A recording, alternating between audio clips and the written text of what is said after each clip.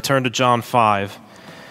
Now, this is a passage that I'm sure you will get a sense very quickly is not easy to follow. This is not a passage in John that is, I would say, particularly well known. So, but y'all are good listeners. So, let's start in John 5, starting in verse 19.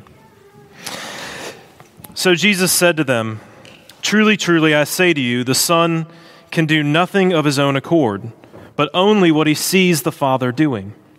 For whatever the Father does, that the Son does likewise. For the Father loves the Son and shows him all that he himself is doing. And greater works than these will he show him, so that you may marvel. For as the Father raises the dead and gives them life, so also the Son gives life to whom he will. For the Father judges no one, but has given all judgment to the Son, that all may honor the Son, just as they honor the Father. Whoever does not honor the Son does not honor the Father who sent him. Truly, truly, I say to you, whoever hears my words and believes him who sent me has eternal life. He does not come into judgment, but has passed from death to life. Truly, truly, I say to you, an hour is coming and is now here, when the dead will hear the voice of the Son of God, and those who hear will live. For as the Father has life in himself, so he has granted the Son also to have life in himself, and he has given him authority to execute judgment, because he is the Son of Man. Do not marvel at this, for an hour is coming when all who are in the tombs will hear his voice and come out, those who have done good to the resurrection of life, and those who have done evil to the resurrection of judgment. I can do nothing on my own. As I hear, I judge, and my judgment is just, because I seek not my own will, but the will of him who sent me. If I alone bear witness about myself, my testimony is not true. There is another who bears witness about me, and I know that the testimony that he bears about me is true. You sent to John, and he has borne witness to the truth. Not that the testimony that I receive is from man, but I say these things so that you may be saved. He was a burning and shining lamp, and you were willing to rejoice for a while in his light. But the testimony that I have is greater than that of John. For the works that the Father has given me to accomplish, the very works that I am doing, bear witness about me that the Father has sent me. And the Father who sent me has himself borne witness about me. His voice you have never heard. His form you have never seen. And you do not have his word abiding in you, for you do not believe the one whom he has sent.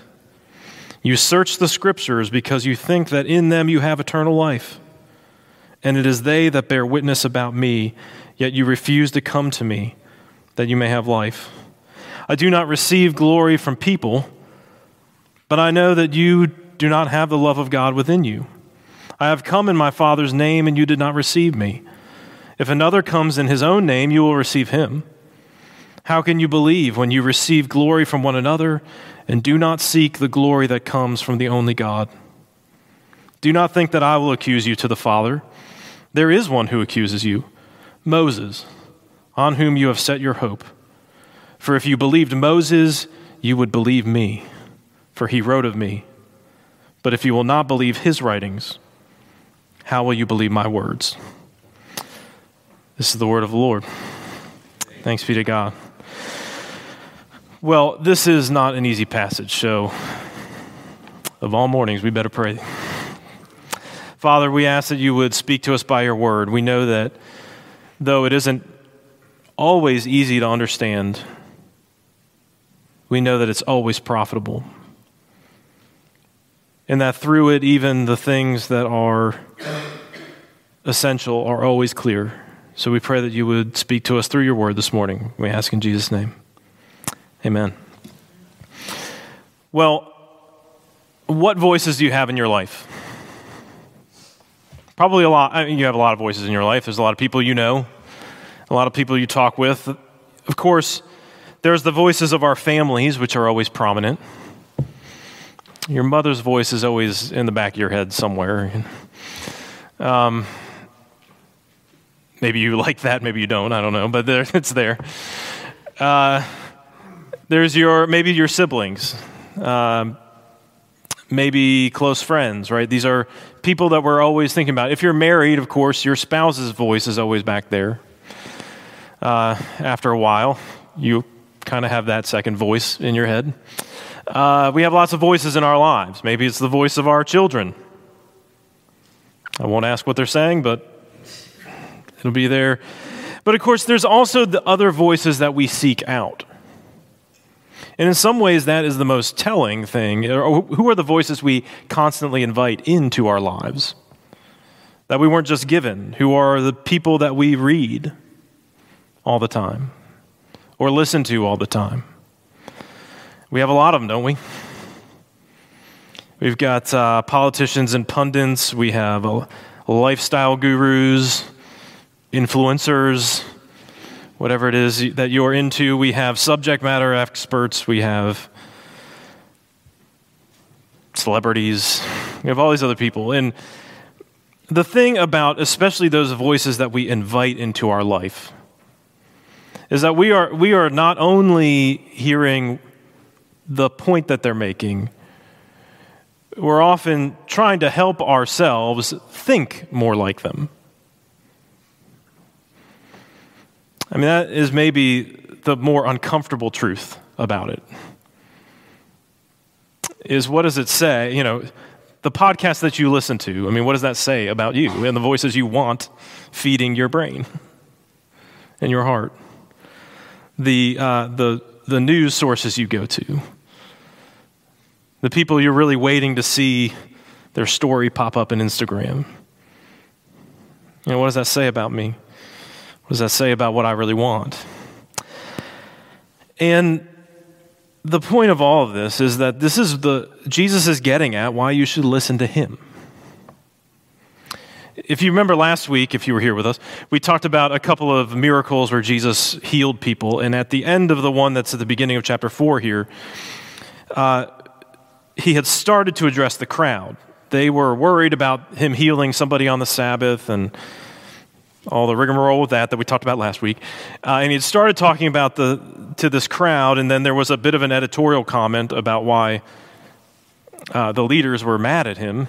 And then he goes on, and that's where we really pick up this morning. And Jesus is asking them why, to consider who they're listening to and why they should listen to him.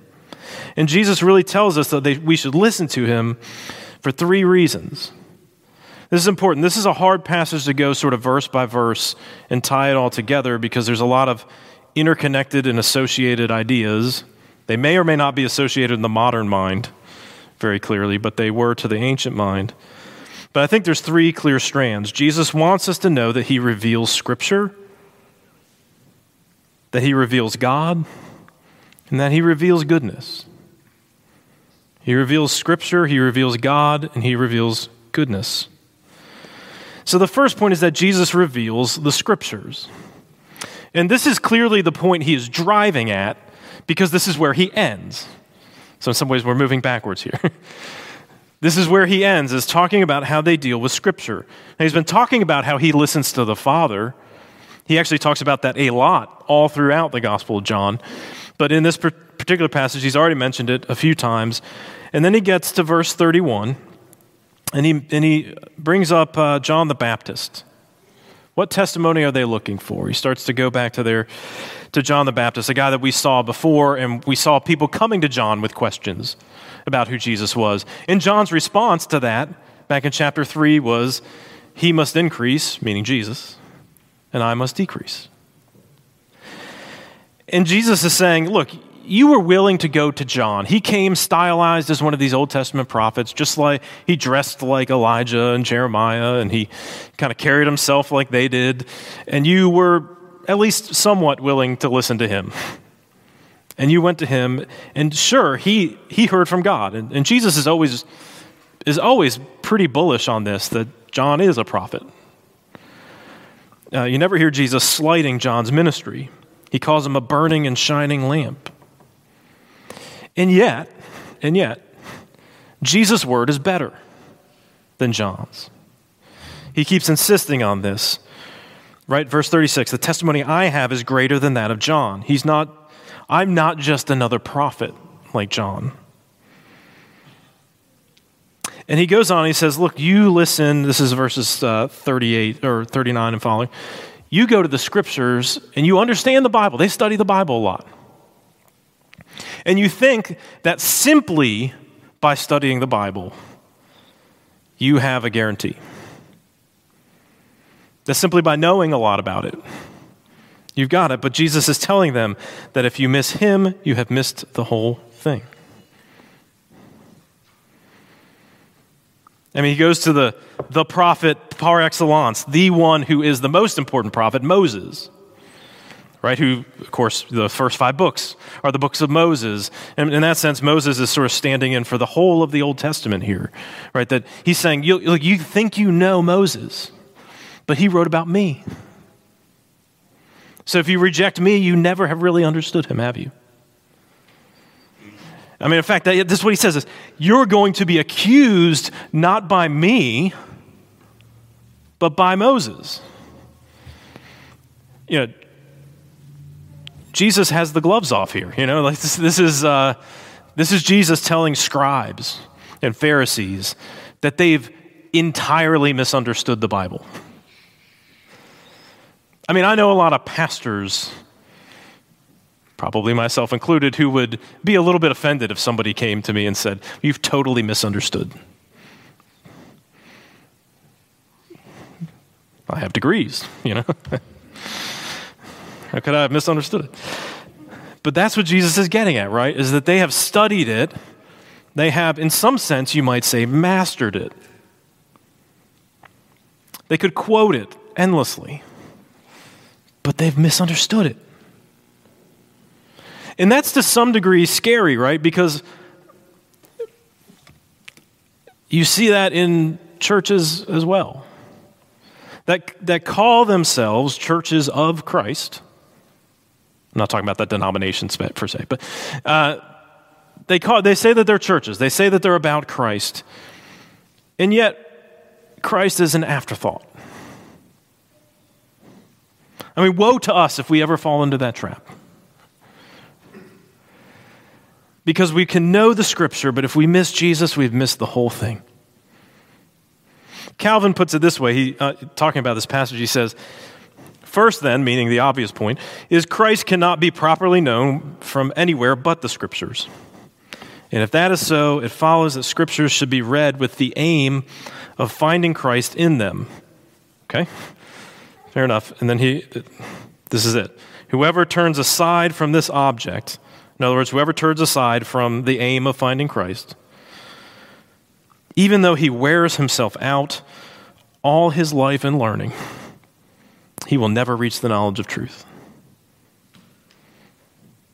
Never reach it. And what a thing, right? to labor for a long time to understand it and to miss it. That all of Scripture is meant to give us this pattern. And I know that some of you know the Old Testament well enough to be like, I'm not really sure. I know where it's going.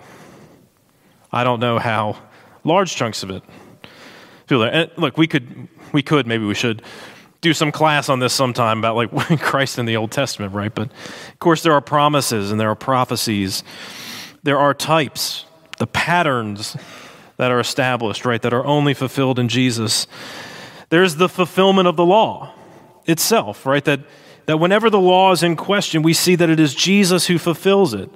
He, of course, fulfills the moral law on our behalf, being perfect, where we failed, but the ceremonial law too. Right? Both Paul and the author of Hebrews call it a shadow of the real things that Jesus would accomplish. Even the civil law in the Old Testament is pointing us to the rule of Jesus. So we have a picture of what it is like when someone who is good and just rules. Of course, there are innumerable themes in the Old Testament that find their resolution in Jesus. And so that all that background then is never a waste of time. It is always telling us something about Jesus. In Matthew 5, in the Sermon on the Mount, Jesus says, I came not to abolish the law, but to fulfill it. And the word for filling means to pour into a form. The idea being that Jesus' ministry, its purpose, its usefulness is clarified by all that was given in the Old Testament scriptures, which means that while the Gospels are at the heart of Scripture, they get the fullness of their meaning from what came before. So in that sense, we can say the Gospels have a priority. Our own preaching cycle, you may have noticed this, follows this, right? We start the year in the Gospels. And then we always go in the fall to a major Old Testament book for just this purpose, to help us understand the form that Jesus is filling. To help us understand that. And so all of Scripture is useful.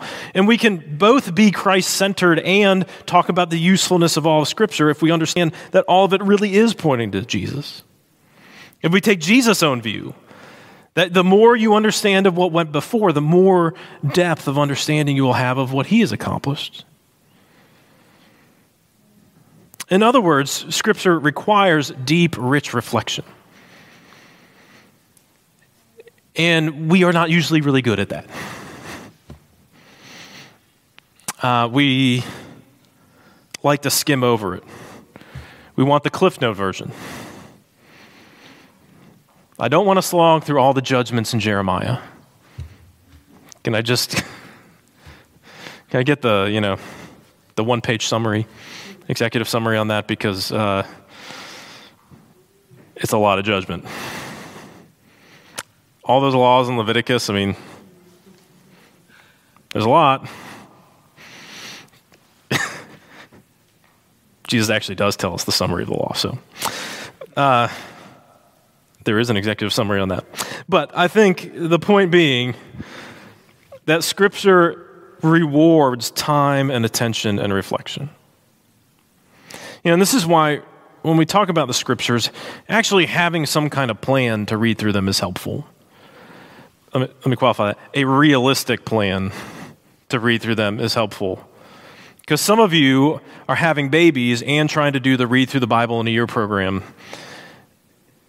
And heaven help you, it's not going to work. Because you won't be able to stay awake long enough to get through it. A realistic plan, right? And look, we're all in different places too. I know that some of you may feel like, I've read the whole Bible, I know all this. Okay, maybe you can bite off bigger chunks as you go. Because you know the terrain. Others of you may feel like, there's just big chunks I don't know anything about. And I go, okay. And that's okay. Well, God isn't asking today that you know everything about his word. He is asking you to enter into his word. He is asking you to engage with it consistently, to give time to it, and to give attention to it, which means you've got to do something to regain your attention, right? Put the phone away. Find some time where you won't be distracted. And it means we're supposed to reflect on it. And that can mean a lot of things. That can mean resources. You can always call me, email me, if you're looking for something to help. It means we don't read it alone. This is the thing. We are all supposed to be studying the Word if you're in the faith. That's what you're called to do. And yet, we're never told to read Scripture alone. We're always called to read it together as his people. So, bringing it up to others is not a sign of failure. It's a sign of a good reading habit. If you really want to understand, this is why you have a harder time. I was an English major. You have a harder time understanding a book when you just read it by yourself. It actually is better for your understanding to be in a class or to be in a reading club or to be in, or to look up other reasons. These things are helpful for your actual understanding. The more we just read it in isolation, the more we are likely to miss out. And of course, to reflect on it, though, is to ask this question, and this is Jesus' point, is not merely all the facts, all the trivia, all the things that I could get straight. It is to find him. Because you can do all of those other things. But if you miss Jesus, it has been a big, grand waste of time. That if that isn't the question that you're always seeking out, is what do I find out about what he has done? I'm missing out. I can spend all that time wanting to know, what does the Bible say about this? And what does the Bible say about that? And I will never get to the actual answer if I haven't gotten to Christ.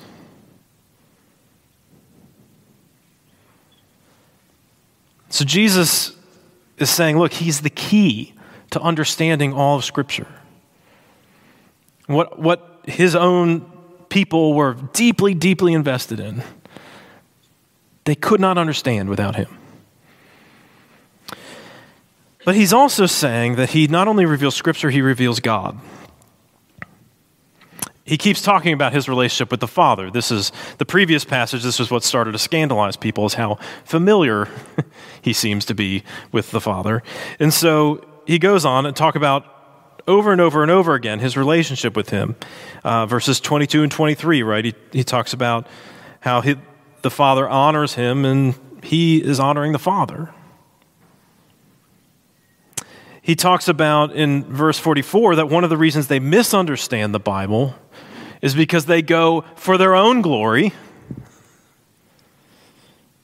One of the reasons that they're missing out on all that it offers is because they're not seeking the glory of God, they're seeking their own glory.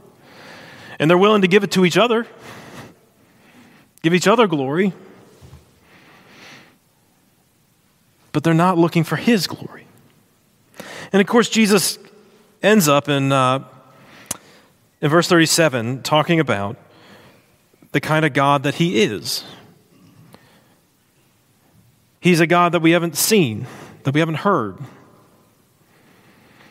There's a great, one of those sort of classic definitions of God, at least in Presbyterian circles, is out of the Westminster Confession. It says, God is a spirit, infinite, eternal, and unchangeable in his being, wisdom, power, holiness, justice, goodness, and truth.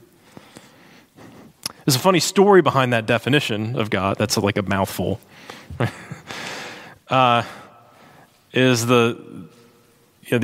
guys in the 17th century trying to come up with this doctrinal statement, and they realized they had to have a definition of God clear in there, and no one wanted to write it.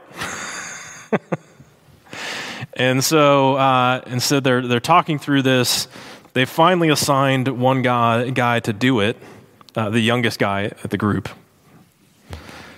And he said, okay, but we got to pray. And he started his prayer with, "O God, you are a spirit, infinite, eternal, and unchangeable," et cetera, et cetera, et cetera. And everybody, if he finished praying, and everybody said, "We should write that down." That's a good place to go. But you get the point, right? That God is bigger than our categories. He can't be found, of course, because he is not matter and energy. He is the medium in which matter and energy even has its meaning.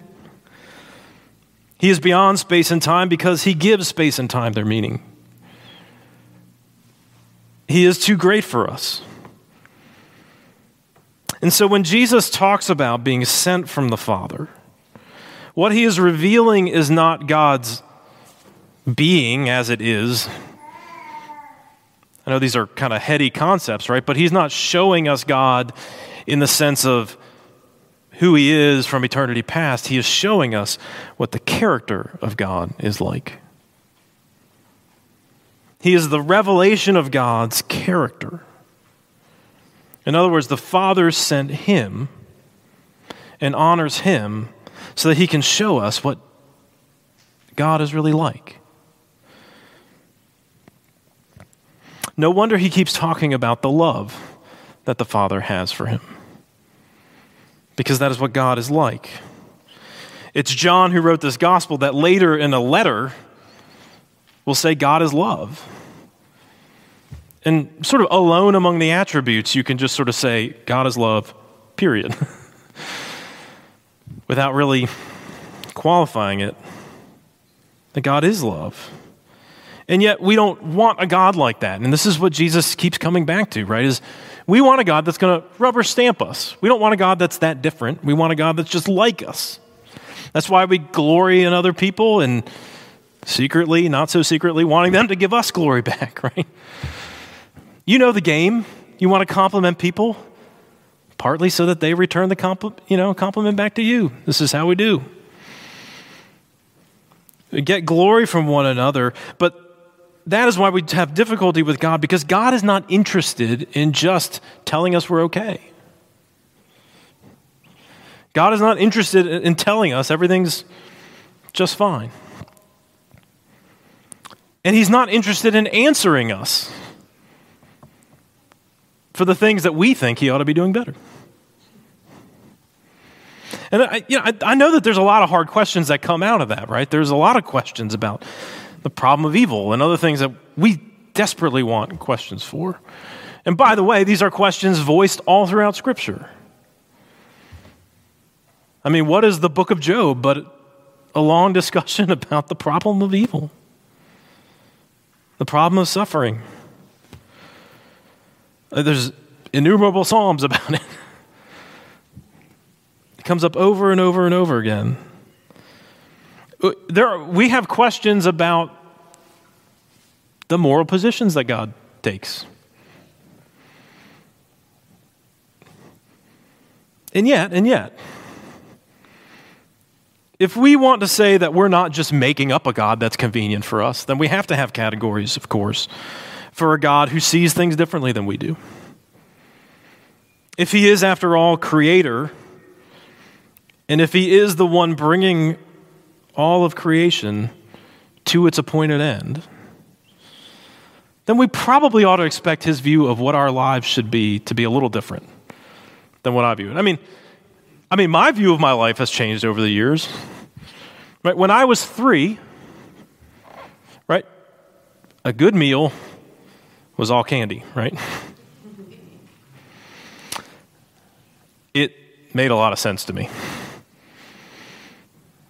Of course it did. It's not what I needed, of course, and I did come to see that, but I thought at the time I knew everything. When I was 15, I thought I had everything figured out about what I should do with my life. Okay, maybe it wasn't a meal of candy, but there's a lot of things that I realize in retrospect that I thought I wanted in life that weren't really good or helpful.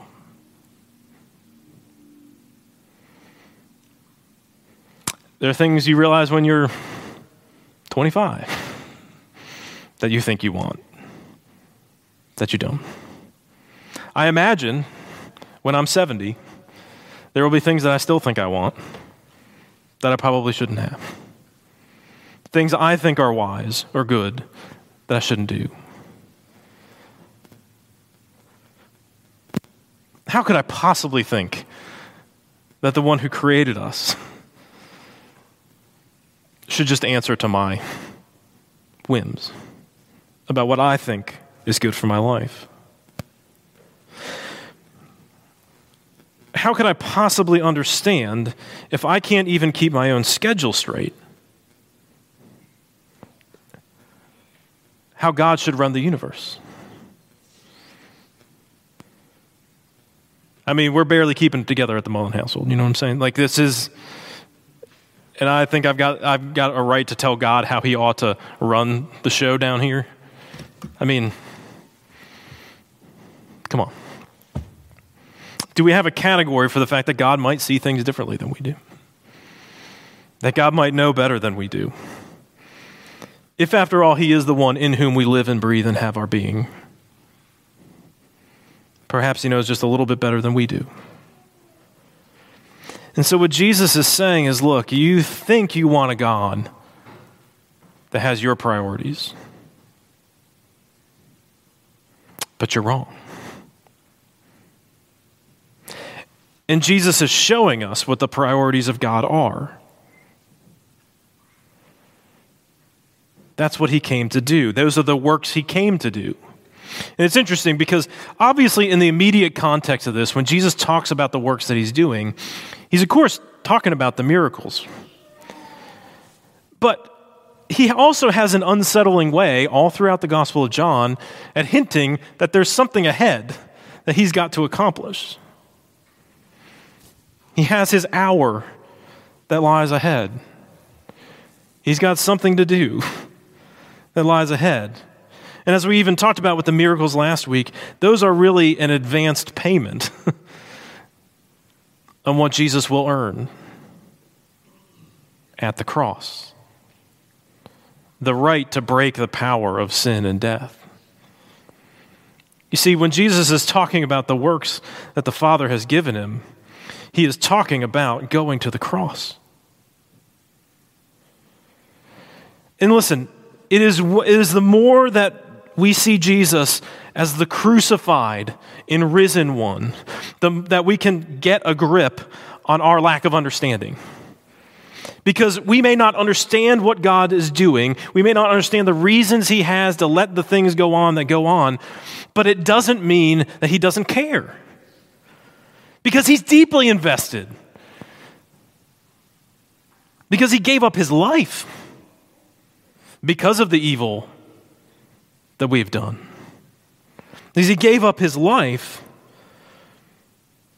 because of what we have done. He gave up his life because he is good and we are not.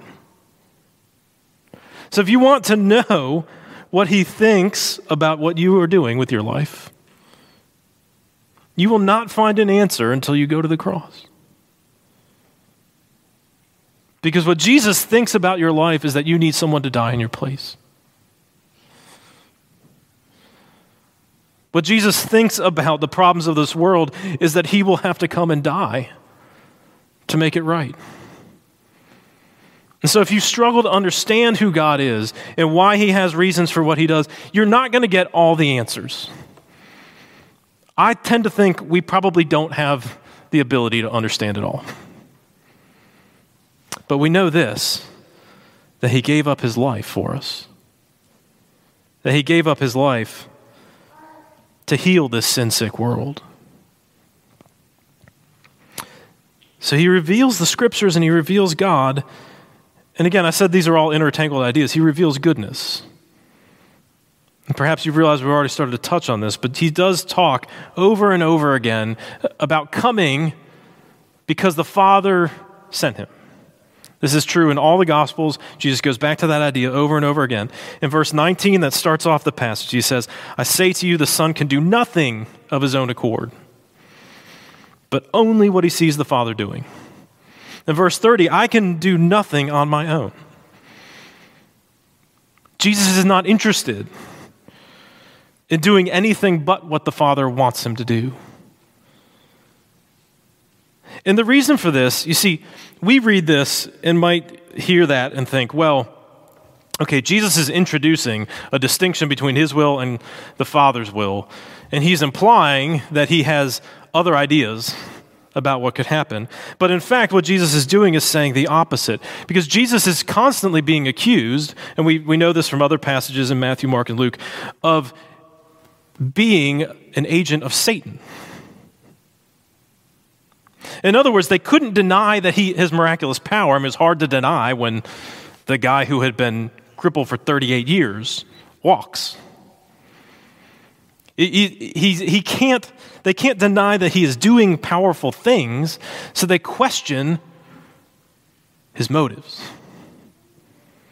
So Jesus is saying, yes, the Father and the Son, there is some distinction between us, but my will is always in line with the Father's.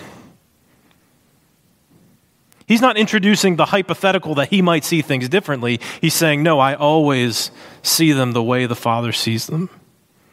So that you cannot accept my works without accepting that I am from the Father.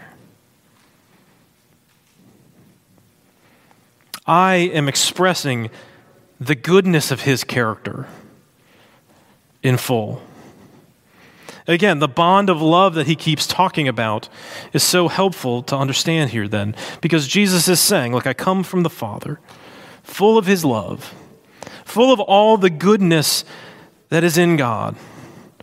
And so the Father is giving him everything. He mentions a bunch of things, right? He mentions life in verse 21 and then all through 25 to 28. He mentions judgment in 22, 28, 30. He mentions the works that he's been given in verse 36. He keeps talking about all these things he's been given from the Father. He's been given authority and honor from the Father. I mean, we could go on. He keeps bringing up this list of all these things that come from the Father.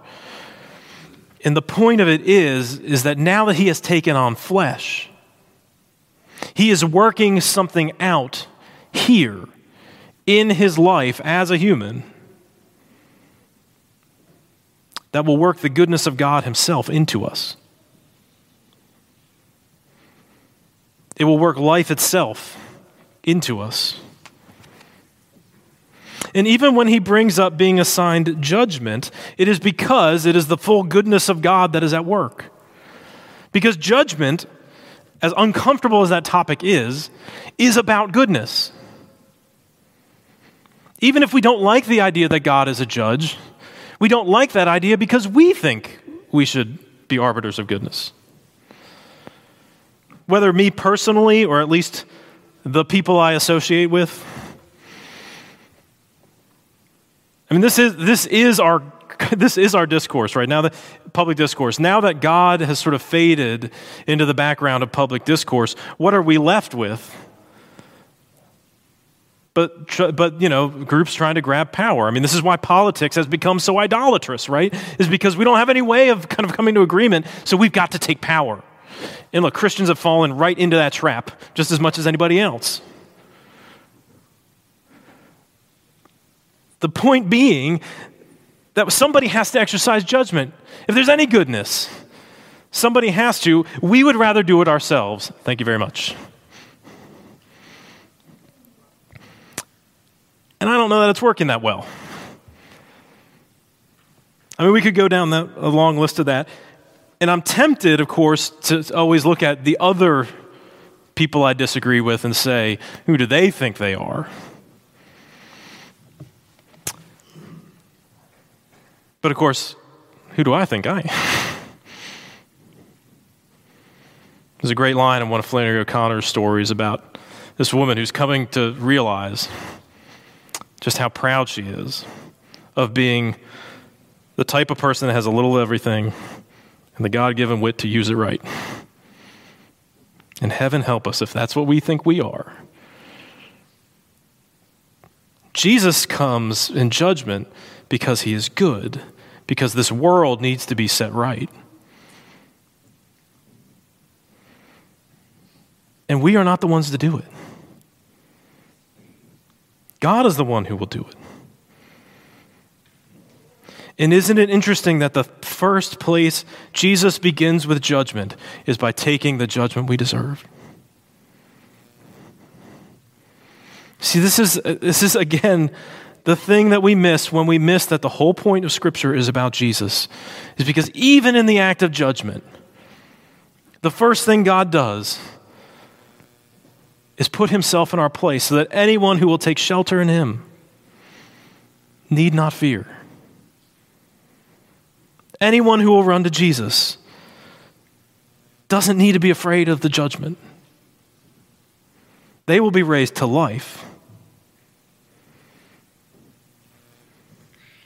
They will have a resurrection of life, not the resurrection of judgment, as he says in verse 29. You see the difference, don't you? That even in the exercise of judgment, God shows that he is for anyone that will come to him. Anyone that will come to his Son. And that means we need to relearn what goodness is. We need to start to understand goodness more and more in terms of who Jesus is and what his character is, and not whatever ideas I bring to the table.